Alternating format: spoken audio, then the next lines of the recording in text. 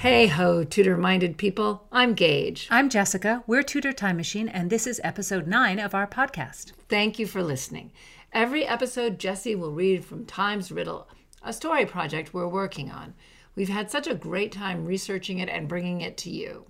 And if you're like us and love thinking about how history connects to now, stick around because after the reading, we'll be discussing some of the historical facts and research that went into today's chapter. At this point in our story, Constance is in the service of the Swedish princess Cecilia Vasa. She and Philomena are searching for the writer of the anonymous letter found at the Arundel Inn. So read on, Jessie. Chapter 9, The Arundel Inn, in which the Earl of Surrey's mistress maid Alice tells her tale.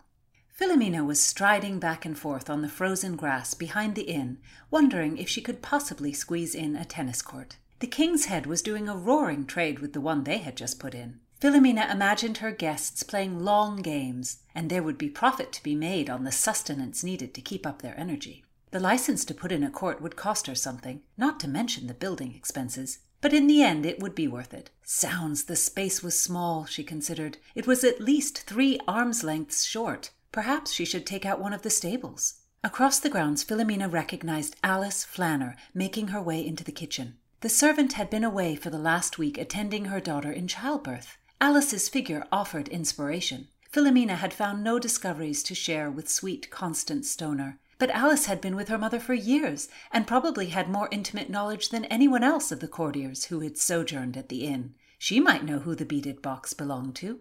"Alice, you have returned," Philomena hailed her.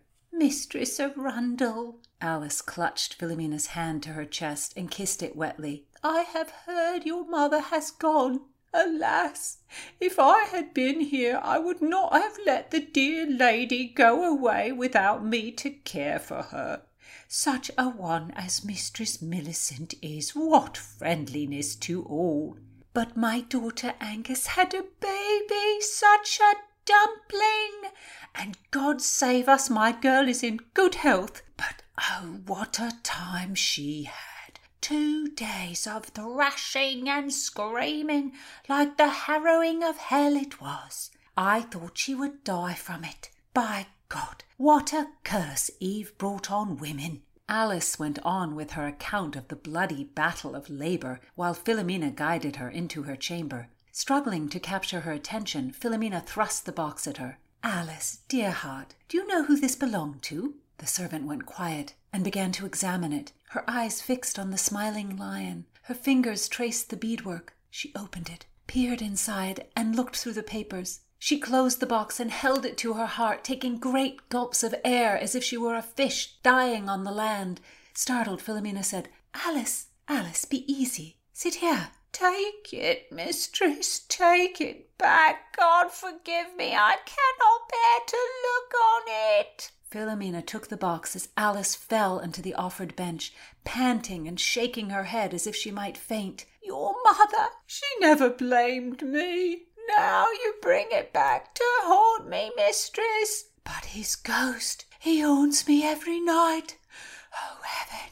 Oh, hell!" "Alice, dear, you have done no wrong." "The Earl of Surrey, Henry Howard, God does not blame me for that, do you think?" Alice began to heave. Of course, the Earl of Surrey, Henry Howard. Philomena recalled the name. Her mother had mentioned this peer with pride. There was logic to the situation. Henry Howard had been a well-known Catholic and a lauded peer. The Earl of Surrey? Alice, was this his? Philomena pressed. Alice was almost prostrate on the bench now, her response smothered by her mouth being smashed against the wood. Philomena fought the desire to shake her. Instead, she gently pulled Alice back to a sitting position and took her hand. The grandest suite in the place," Alice gulped. "The Earl paid me a little mind. Such a fine fellow. The highest peer in the realm. Of Plantagenet blood. A claim to the throne he had indeed. I said to the butcher, I did that the Earl deserved the best joint of lamb, as he might himself be king one day. What a foolish girl I was. Earl was in the shit with Henry. He went off to war to put it all right. I was so happy to see him return, but then they all turned against him. The Plantagenet arms over the bed. I made up that bed every day. Alice, Philomena said, I cannot understand you. Mistress, I knew when I spoke what I said to the butcher. It all came back again. The day they took him away, treason they called it, looking for the death of the king. All because of the Plantagenet arms and what I said to the butcher. Enough of the butcher, Alice, dear. Why was the box left at the inn? The Earl of Surrey gave that box to your mother. She was big with you in her belly. We were all crying. Why to her, Alice? Why would he give it to my mother? Alice massaged her neck, as if she feared for it, and inhaled deeply. I do not know. I do not know. I fell at his feet begging for forgiveness. He said it was not my fault. I kissed his hand. Joan led me away. I fainted in her arms. Who is Joan, Alice? Philomena leapt on the name. They took him to the Tower. He looked so noble, proud. He went with his head high, and then they sliced it off. Oh, I was his end. It was me. I was his end. Hell, mistress, I am going to be sick. Philomena grabbed a jug off the table and shoved it under Alice's chin. The poor woman heaved, and tears began to snake down her face. How awful! You are not to blame, Alice. You are a saint to say it, mistress. A saint. 2 tankards of wine and 3 soggy handkerchiefs later, Philomena was able to extract Joan's surname, Whitnall, and her whereabouts, a wig-maker's in Silver Street. The Earl of Surrey had written the letter, and another, hopefully less histrionic servant might remember some juicy bits. Puffed up like a peacock, triumphant, Philomena ran down the stairs to find her page Harry to deliver a message to Constance. The boy was not in the kitchen. The drinking room was a likely place. As she crossed the room, she saw Blackjack sitting with a tankard. He was looking rakish and overtired. He had probably been womanizing, but perhaps not. He was a favourite of the inn, and she should treat him as such. Sir, Blackjack, you have been off, having a merry time, I warrant. You have a hunter's eyes, sir. Have you seen my postboy, Harry? Blackjack was flooded with satisfaction. He had starved Philomena of his presence, and thankfully she had noticed. I'm loath to tell you, mistress, where he is, as you will rush off on some business as soon as he is found. Sir, I am the innkeeper. Madame, I am a guest who needs attending. Very well, I will attend you once I dispatch this message. Philomena gave him her hand. It was pleasant to have him hold it for a moment. I don't know how you cannot see him yourself, Philomena. The boy is asleep under the table. Her message off to Constance, Philomena decided she could spend time with Blackjack in this public place. That would ease any discomfort between them. She would sit with him as any good innkeeper might with such an excellent client. Sir Ralph raised his tankard from the opposite table. Mistress Arundel, ignore that maidenly man-at-arms, Sir Black Knave. I will provide you better company. Blackjack rose. He would be damned if this fat-head sot would steal his moment. He had spent several days drunk in Drury Lane to forward his plot to make Philomena notice him. Always toward absent lovers, love's tide stronger flows, his cunning friend young Nathaniel Bacon had advised, and he had taken that advice. He hated waiting, and he had waited, and he would not lose now. He opened his mouth to speak, but Philomena cut him off. I could never choose between 2 such gallants, she said judiciously. Sir Ralph, join us here. Alack, I would as soon sit with a tankard of wine on the house, and you may sit this one time with Sir Blacksmith, a ruffian in socks and fine linen. Philomena nodded a servant over to the old knight, and slid onto a stool next to Blackjack. What have you, sir? More newfangled flotsam?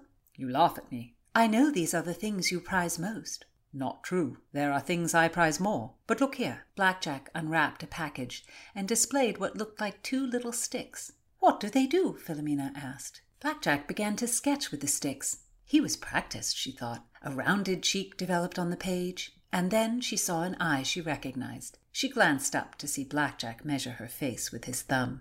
You draw well, sir. I am inspired. Beauty guides my hand. While not fresh for her, Philomena well knew, his tone was pleasing. She felt herself blush as he moved a little closer to her. La, how silly she was to let him unsettle her so. He liked all the ladies. She would be a fool to take it to heart. All thought him handsome, and he craved the attention. He ate it up. She would not oblige. Philomena plucked the sticks from his hand. With uneven strokes, she drew a horse's arse.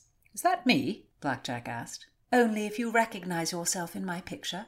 Blackjack liked banter, but they had more to say to each other than this. He wearied of her letting her guard down only to once again repel his interest. She was getting up. "Lady, I have not finished." Philomena looked at him quizzically. "Do you not see Cuthbert here?"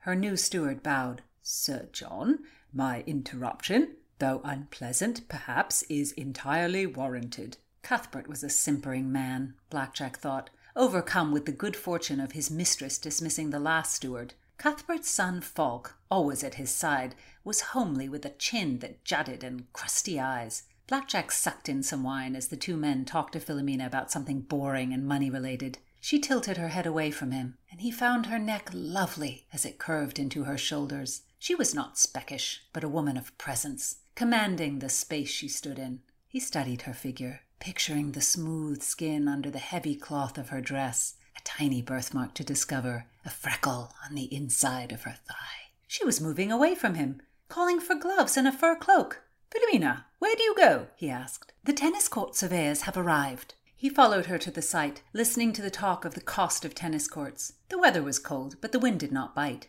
and he lounged about, imagining a naked game with Philomena as she debated with the surveyor. He thanked God he did not have a trade. He dozed, she talked to her people. Philomena finally came to sit with him, but before he could speak, her postboy pounced on her. The way she took up the message riled him. Who inspired such alacrity? He would run the bastard through. He leaned over to see an unexpected name. Mistress Constance Stoner. Outrageous. He could not believe it. Philomena and a slippery papist? The duplicity of that Stoner family. Yet still, the Queen had taken the little festering sore of a Stoner into her service. Surely Philomena had abandoned the old faith. Why make friendly dates with traitors? He would accost her. But she deposited the letter in her cloak pocket and took her place on the grass beside him. Her gloved hand lay so close, ready to take up, maybe even to kiss. He took the chance and brought her open palm to his lips. The kiss made a gentle smacking sound on the soft leather. She did not object. He did it again, and then kept her hand in his for a moment. Then, confound it, she was getting up again and telling Cuthbert to have a horse made ready for her. "Good day, Blackjack." "Where are you off to?" "I have business at Bedford House." "With a lady it would be better not to be associated with?" Blackjack scowled. "I go to speak to the Princess Cecilia Vasa about the rooms she has taken here. Does that offend you, sir?" Blackjack was not content. He did not like the note from the papist, but now Philomena was walking off towards the stables, and he would not lower himself by running after her. A confrontation about Mistress Stoner would have to wait. All right, let's begin at the beginning where Philomena is measuring out a tennis court.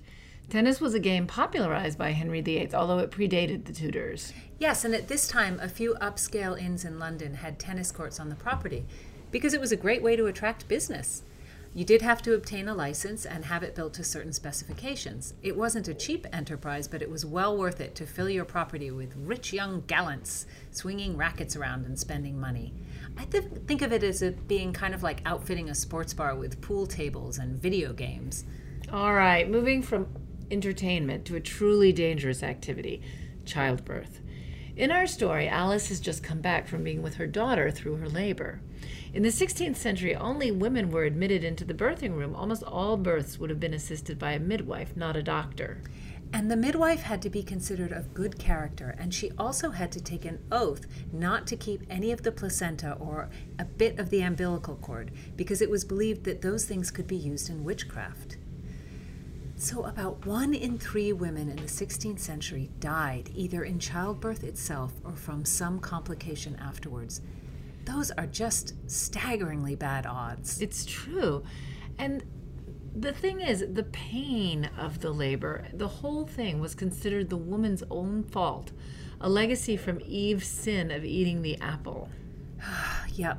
So the church made everyone think that men suffering and dying in battle was honorable. And yet suffering and dying in childbirth was your own damn fault for being born a woman. Ugh. It's terrible. 1 in 3 is so many women. It really disturbs me to think about it. And if you survived, any problem that the child had was, of course, due to something the mother did. Because, for example, it was a common belief at the time that pregnant women should avoid even thinking about something disturbing.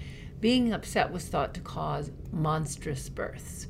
And monstrous births is how they called any children who had anything even slightly wrong with them. So wealthy women would have surrounded themselves with beautiful tapestries placed around the room so they would think only positive and wonderful thoughts. And some people believed that what the women ate or drank could influence the sex of the child. So I imagine a lot of men who were so invested in having male heirs blamed their wives if the child was a girl. It's true. And some women worked up until the moment they gave birth. So they might have birth, right there in the kitchen or in the field. And many women wrote wills because they were well aware of how dangerous it was and that they might die. Cesarean sections were very rare, but they were only performed if the mother was already dead. Right. So it was a very hard thing to go through. So as we said in one of the other podcasts, Alice Flanner was a real person who worked at the Arundel Inn for Mistress Millicent Arundel, who in our story is Philomena's mother. So the real Alice Flanner served Henry Howard, and she was deposed at his trial for treason in 1547. In the deposition, Alice stated that she was the one who made Howard's bed every morning and that she had seen the Plantagenet coats of arms above his bed. So this doesn't sound like breaking news, but in the 16th century in London, this would have upset Henry a lot.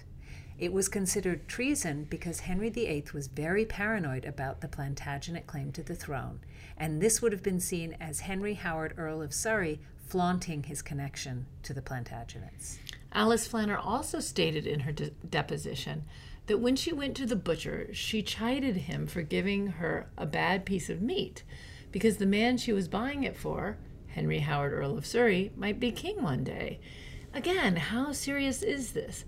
But I imagine they thought she would say that because Henry Howard was running around saying that he would be king one day. So there are many other witnesses in Henry Howard's trial, but in our story, Alice feels completely responsible for his death. Of course, we don't know anything about the personality of the actual Alice Flanner. Someone of her class would never get more than a passing reference in a court trial. In fact, I think the fact that they wrote down what she said is pretty remarkable. Right, and that we still have it. Yes, because her story doesn't seem very serious to convict someone on, but they thought it was quite damning. In our story, Alice is very loyal and a very good servant, but she's also quite dramatique. Absolutely. So moving on to a nice young gentleman. We added Blackjack with his pencil because pencils had just been invented in 1565, and we thought that was fun. So in our story, Blackjack has his fancy gewgaws, and he's sort of a bit of a 16th century techie. The pencil is cutting edge in 1565. It had just been invented in Italy, although graphite itself had been discovered earlier. The Italians were the first ones to think of attaching the graphite to a wooden stick. It's, very clever. But the eraser was not added until the 19th century. So our Blackjack is a well-traveled young gentleman, and he would have really prided himself on keeping up with new inventions and ideas, just like young people do today. There were many inventions from Italy and other parts of Europe that were coming to England for the first time, and actually the world was kind of connected in terms of trade and in terms of being excited about new things, just as it is today. And Blackjack doesn't think there's anything wrong with being the man of leisure. While Philomena's working and discussing finances, he's just hanging out. And that's because the upper class, they did not think it was a good to work hard. Right. I mean, Blackjack says to himself, thank God I don't have a trade, right? He looked at that and thought that was not the best way of living. That was not the most noble way of living. He was a gentleman and he didn't need to do things like that. Next time, find out what happens when Philomena goes to see Constance with this breaking news about Henry Howard, Earl of Surrey. As always, we have more information over on our Facebook page. Leave us a comment and subscribe now. Right, so see you next time, and remember to listen for more Times Riddle and more Tudor-minded talk.